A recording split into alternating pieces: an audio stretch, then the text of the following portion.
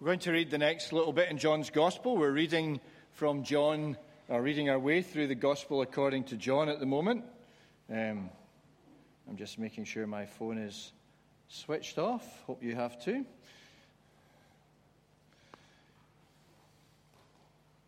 So we've been reading, we got up to chapter 11, the story of the raising of Lazarus, a man who was dead, had been dead for 4 days. And Jesus deliberately delayed going to visit Lazarus or to see him before he died, even though word reached him that Lazarus was sick. And his two sisters, Martha and Mary, would have welcomed Jesus coming. Jesus was friends with the three siblings, with that family, stayed often in their home in Bethany, just 2 miles outside Jerusalem, whenever he was traveling in the south. And so Jesus had not just the ordinary call of sick people, which he readily responded to in his miracles and signs of compassion and the signs of the kingdom of God advancing, but he had a family connection. Although not blood relatives, he had a connection with this family. And so when he didn't come and Lazarus died, it was Martha and Mary struggled, it seems, to understand why. There was a certain amount of acceptance, but probably also a certain amount of confusion, maybe even a little hurt recrimination that Jesus hadn't turned up in time. And so we read of how Jesus was moved by all of the grief at the family and those who'd come to mourn with them because of Lazarus' death. When Jesus got there, he was already dead and in the grave for 4 days, and Jesus wept with them. Not out of powerlessness or defeat, but out of compassion, the weeping of God in Jesus for the brokenness and the curse that is death and suffering. And then Jesus, as we know, went to the tomb and had the stone taken away and gave a command after praying to God to Lazarus to come out. And the man who'd been dead for 4 days, and we were saying last week, in 4 days in a Middle Eastern grave, the chances are that there was a fairly advanced decomposition. Nonetheless, Lazarus came out of the grave, wrapped in the grave clothes, alive, and Jesus gave the instruction for the grave clothes to be taken away and him to be let go. Now, we also noticed that it was 4 days after he died, which meant that there was enough time, not just for the family or even the neighborhood, or even the local community, but actually for people to come from Jerusalem. And so by the time this miracle took place, there was a sizable group of people, some of them who were from Jerusalem. And so they were probably the biggest group of witnesses to this miracle that there might have been in a 7-day period of mourning. And so the next bit we're going to read, the end of the chapter, is the bit, well, I don't know about you, but certainly when I've ever read or heard the story of the raising of Lazarus preached, this is the bit that never gets read. This is the bit that follows on from that, but we stop at Lazarus coming out of the tomb.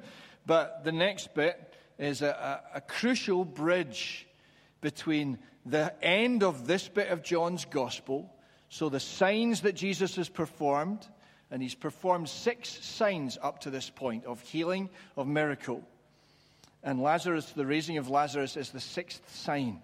And so there's now a bridge which will link us to the rest of John's Gospel, which is, of course, the climactic 7th sign, the death and the resurrection of Jesus himself.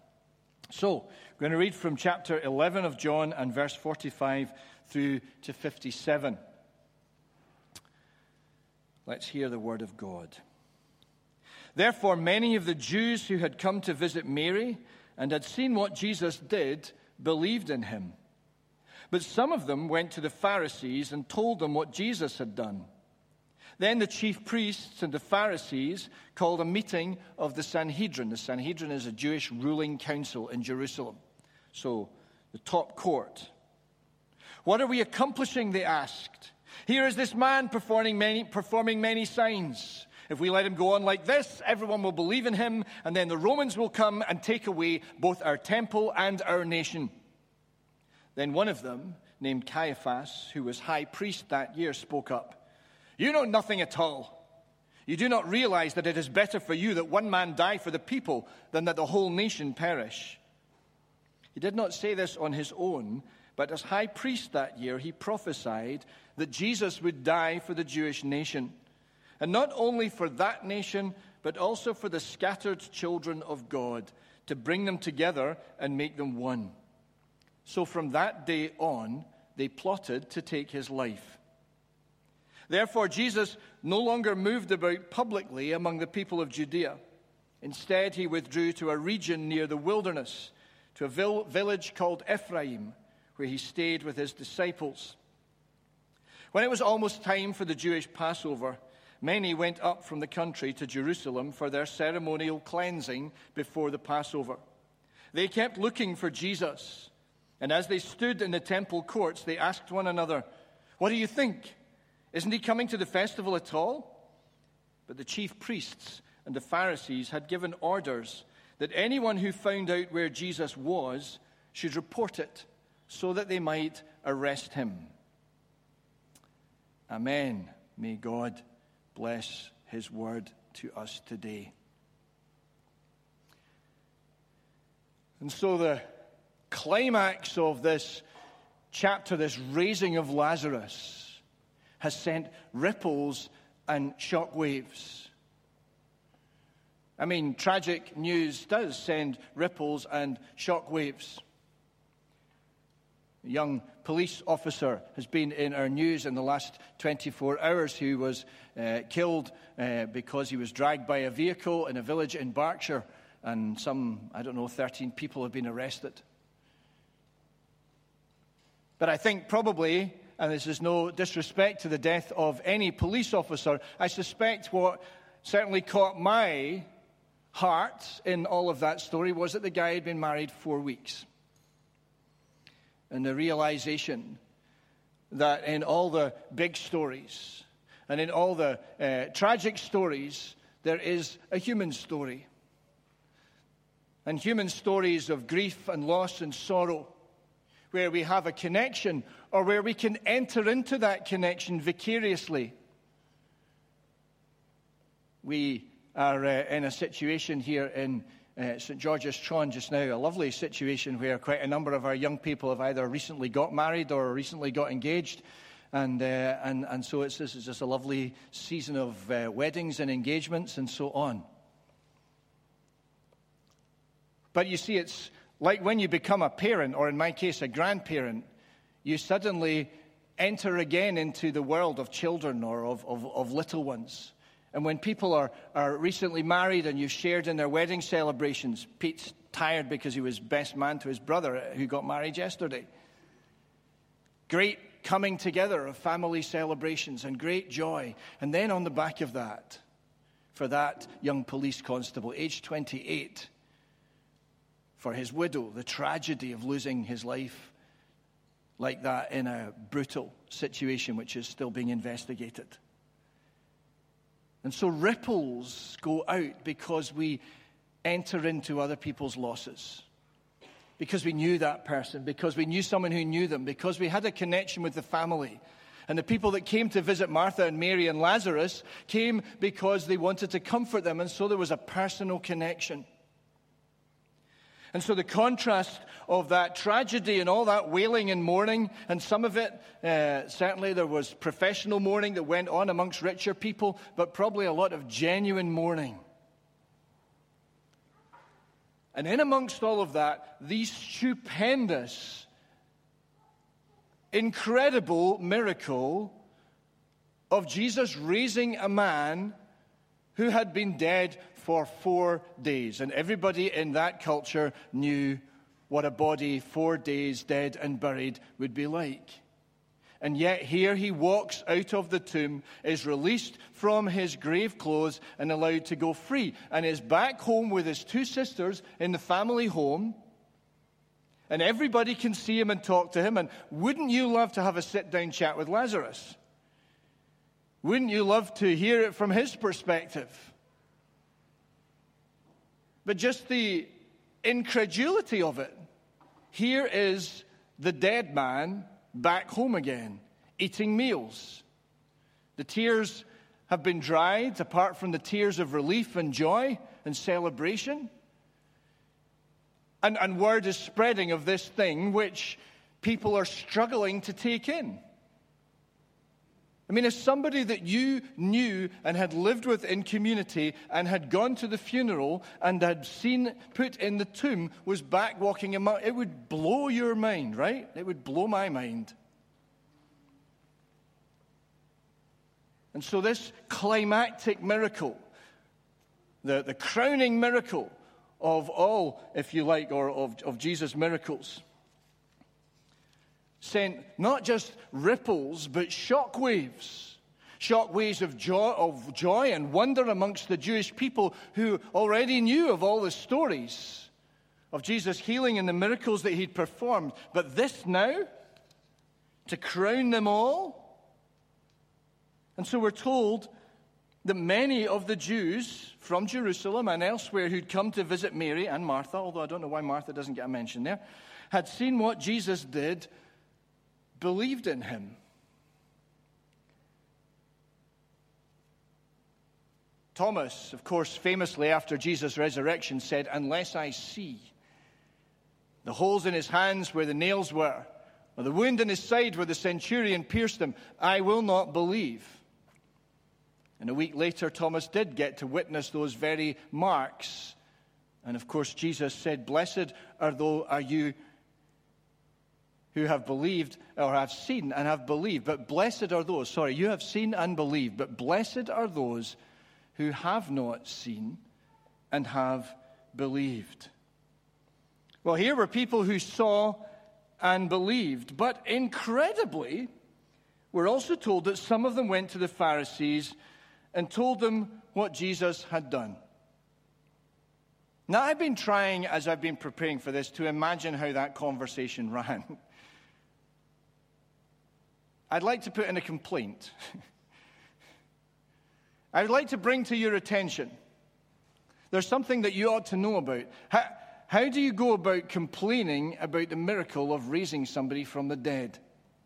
How do you manage, what twisted contortions do you have to go through to turn something as incredible and wonderful and overwhelming as somebody being raised from the dead into the grounds for a complaint or a moan or a negative report to the Pharisees? And how do we know it was negative? Because we know that some believed in him, but there's a little word in there translated in our English as but. But. So some believed, but some went and reported it. And nobody went reporting it, I don't imagine, to the Pharisees. Well, maybe they did, but I don't imagine they all went to the Pharisees saying, "See, now you should believe in Jesus." So I'm struggling to imagine how, having witnessed or heard of and been able to see Lazarus alive, they managed to turn that into a negative. And yet, I suppose I shouldn't really be surprised, because we still live in a world where if you care to investigate the evidence for the resurrection of Jesus seriously and in a detached, logical, objective way as much as you can, the evidence for the resurrection of Jesus is compelling. And I know people have all sorts of other objections about Christians and the church, but actually at the heart of our faith is the resurrection of Jesus. And the evidence for the resurrection of Jesus is compelling. Very difficult to explain away the empty tomb. Where was the body? Did the authorities steal it? If so, why not then produce the body they had stolen in order to quell the rumors that were going around that Jesus was raised from the dead? If the disciples stole the body, then why would they, some of them, all of them as far as we know, why would they go to their deaths knowing that the resurrection of Jesus was just a lie and a fabrication that they put together? I would not willingly go to my death for something that I knew I had hatched with my mates as a bit of a story. So who else removed the body? Grave robbing, we know, was common in those days, but they left behind the only thing, if it was grave robbers, that was of any value. Grave robbers robbed graves to get out of it any precious items that had been buried with the dead, including the cloth and the herbs and so on, everything that was wrapped around the body. And of course, we know that the only things that remained in the tomb when Jesus was found not to be there was the cloth. So how then to account for the persistence of the message of resurrection?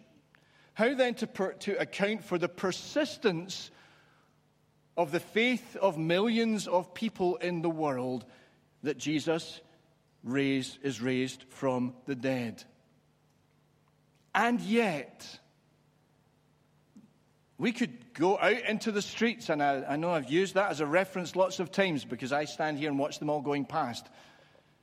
But we could go and talk to people outside, and there will be people who haven't investigated the resurrection of Jesus, who will have dismissed Jesus as a good teacher or a charlatan or consigned to history. There will be people who will have made their own decisions about Jesus without ever really looking into who he was or whether it's possible that his claims as the Son of God, as the Messiah, were true.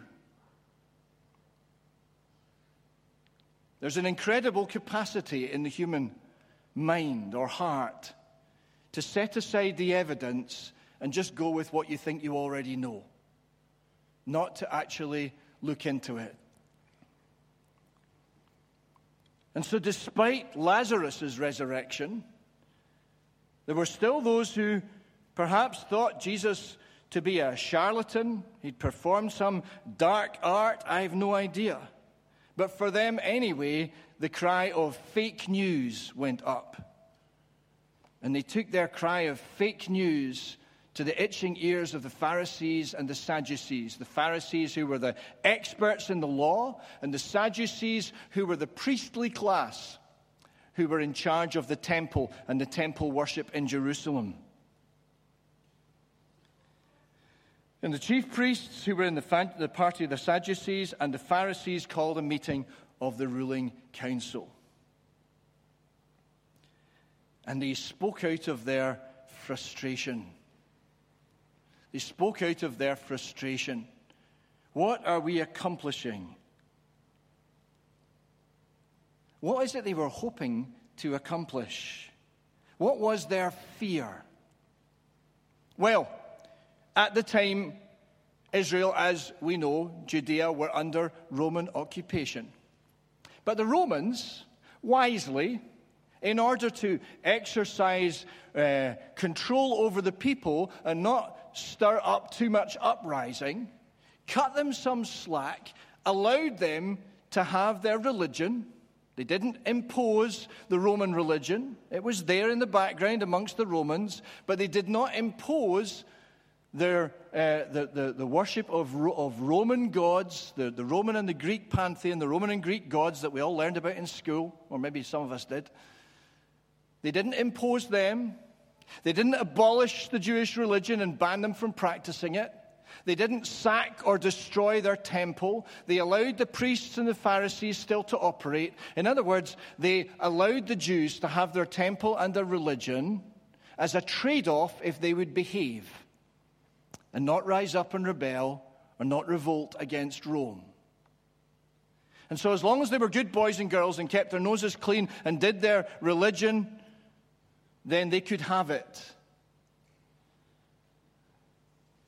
But of course, if there was any hint or suggestion that there was some messianic revolutionary around, a couple of hundred years before, we talked about this, a couple of hundred years before, there had been a similar revolt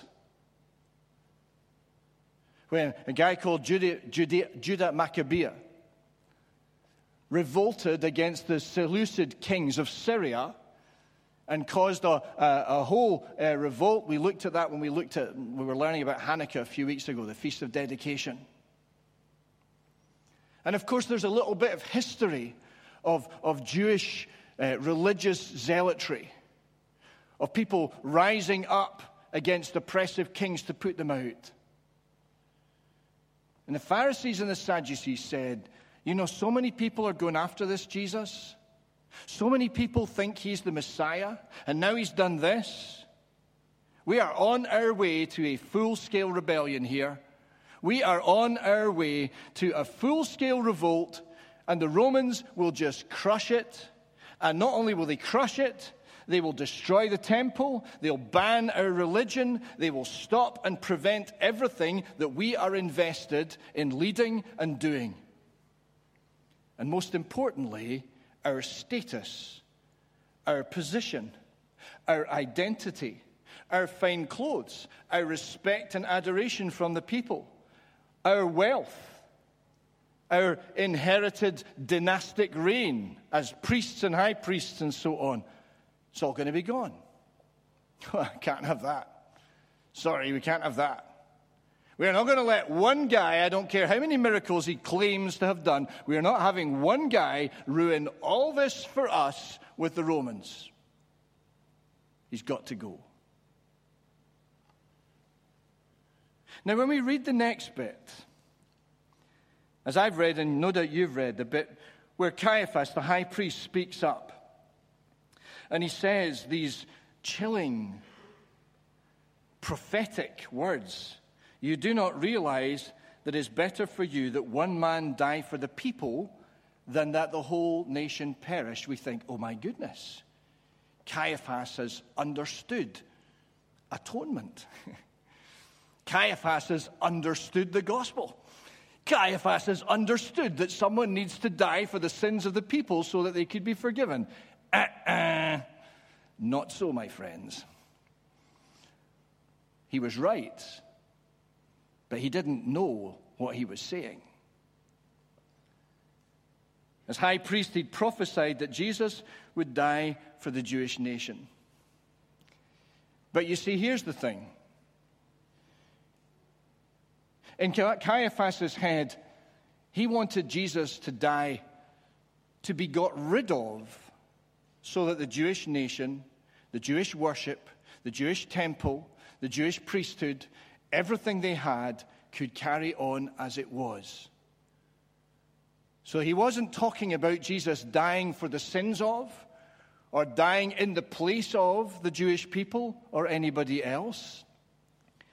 He was talking about Jesus dying so that the Jewish nation and its worship could continue.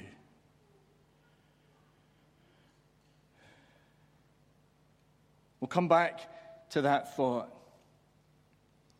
But it's a scary thought that here's somebody who has got wind of, and here's a whole group of people who have got wind of an incredible miracle of God, an incredible sign of power over death, an incredible climactic miracle after a whole series of incredible signs, and they want to kill it. They want to kill it stone dead. Jesus was an affront to their status quo. And we need to learn from this and be careful. Because in my short season as a Christian, relatively speaking, over many years I have met Christians and probably at times been one.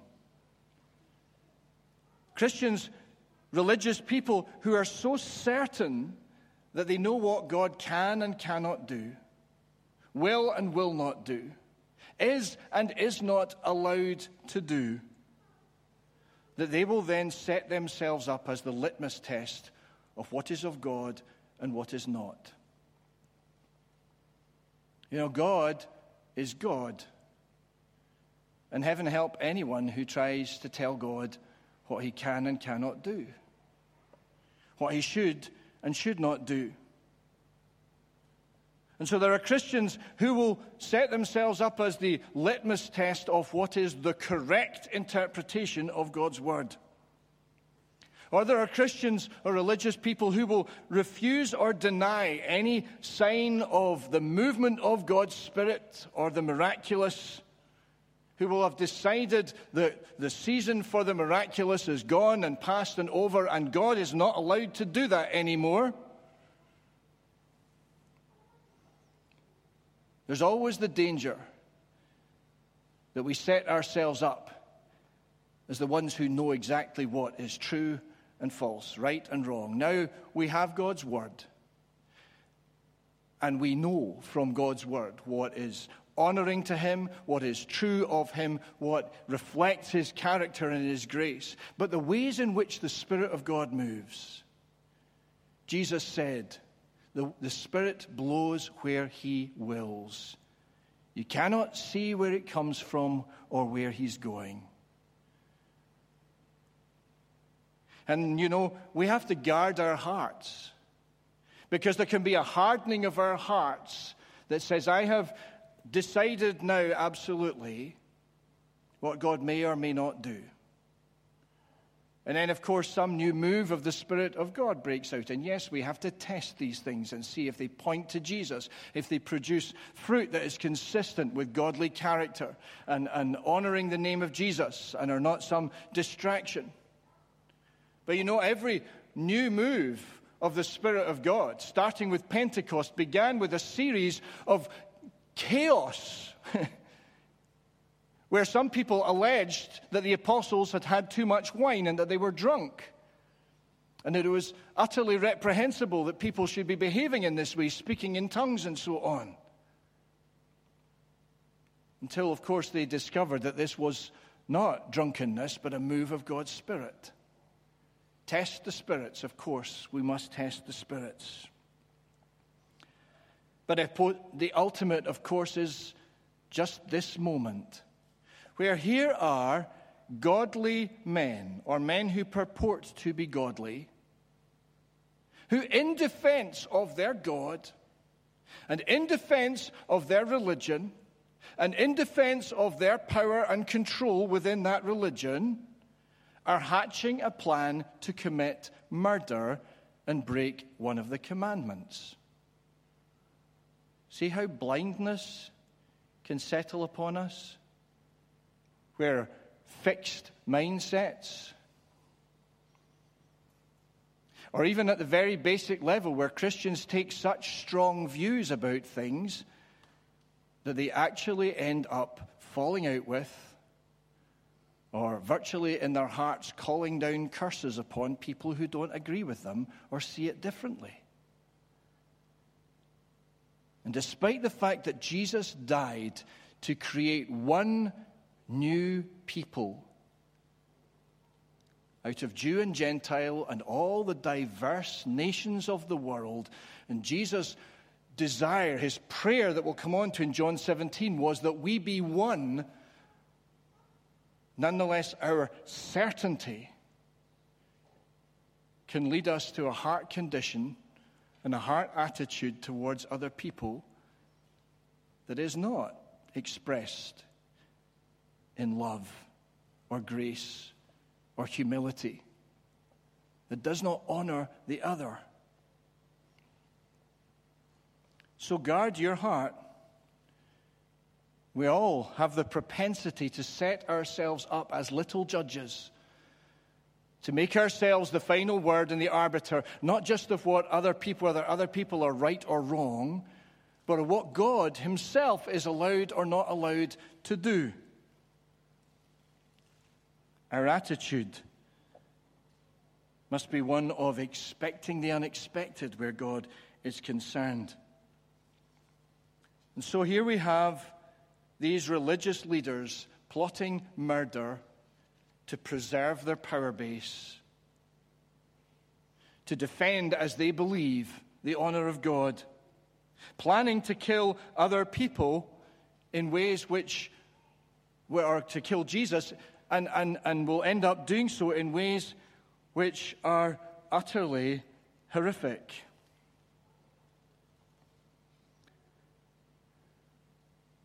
It's quite frightening. Ruth and I watched a film called Vice the other night. It's not like a kind of New York crime thing. It's a story about Dick Cheney, vice president who served under George W. Bush. It's quite an interesting film.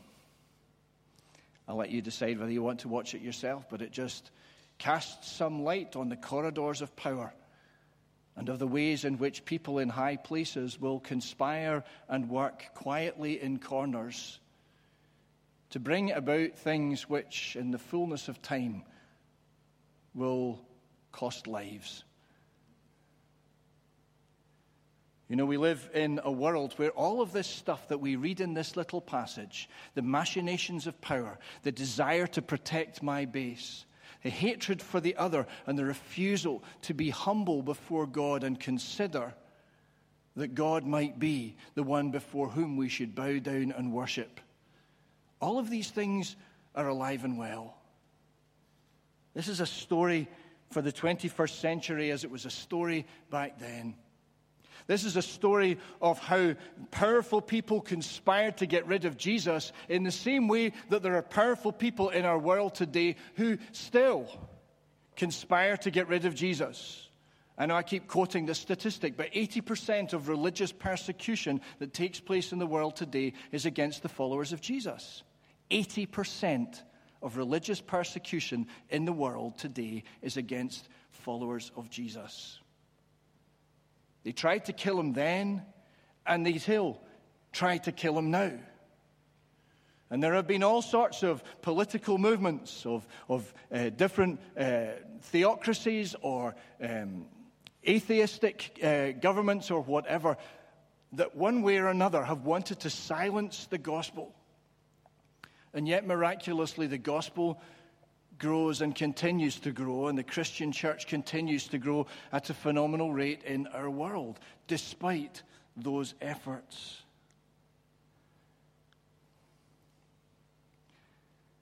And so at the end of the day, I suppose it comes down to how you see Jesus' death. At the end of the day, you either have to interpret verse 50, which is the one that says, "You do not realize that it's better for you that one man die for the people than that the whole nation perish." And there's two ways of interpreting that. You see, the Sadducees and the Pharisees wanted Jesus to be dead, but to be dead to them. They wanted Jesus to be dead to them and dead to the people and dead to their power base and dead to their influence and dead to Jerusalem and Judea. They just wanted Jesus dead and out of it. End of the story. Go away, Jesus. We're in charge.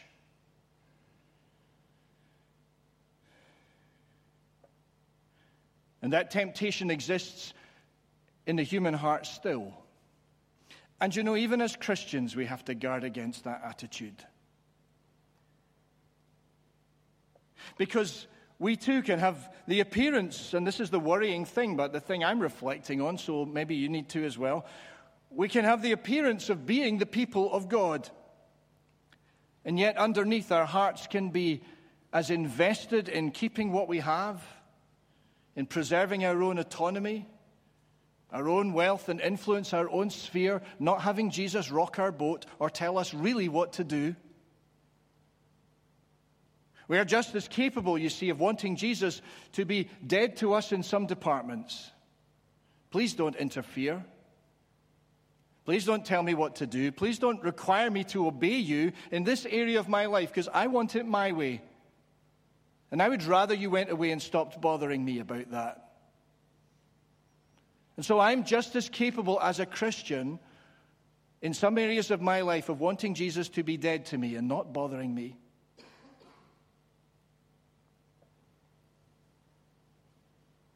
And of course, the Sadducees and the Pharisees took it to the absolute extreme and arranged for Jesus to be dead. Or you can be one who, I hope, and that's the reason why you're here, recognizes that you need Jesus' death for you. Because that is the interpretation of that prophecy that came through Caiaphas. It's a little scary that Caiaphas had a prophecy that was a true prophecy, but he just didn't understand or see the power or the meaning of it. That yes, Jesus would indeed die, but he wouldn't die just to be got rid of or go away. Jesus would die for the people. Jesus would die for the sins of the people.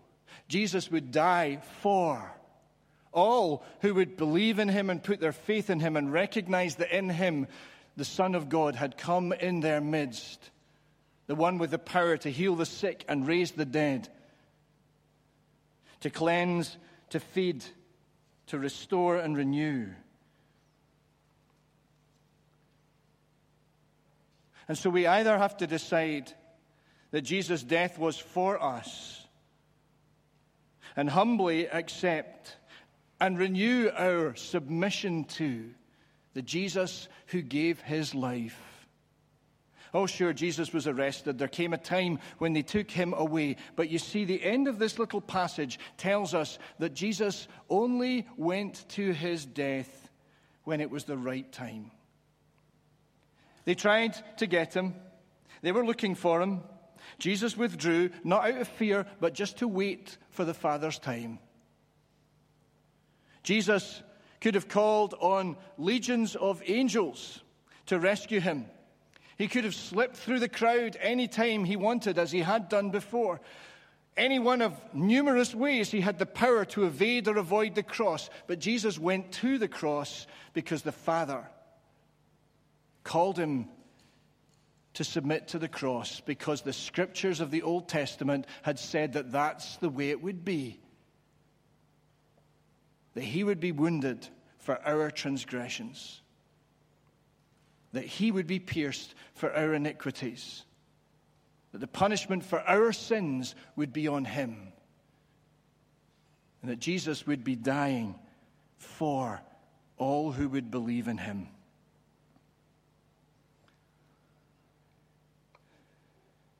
And so Jesus dead for you, or Jesus dead to you? Because Jesus at no point was out of control, hiding in corners. He simply waited for the time. There was an expectation that grew as the Passover drew near, and people were looking because the momentum of interest and expectation and anticipation of who Jesus was and what he was going to do was growing to fever pitch. The scene is set as we move into chapter 12, where Jesus comes triumphant into Jerusalem on a donkey, making a declaration, not hiding in corners, but beginning the journey to the cross that the Father had called him to, and that Jesus had accepted. And whilst the Pharisees and the Sadducees would briefly rub their hands with glee, thinking that they had got rid of Jesus, they would discover very quickly that you can't get rid of Jesus. People have been trying for 2,000 years to get rid of Jesus, and annoyingly, he just keeps coming back.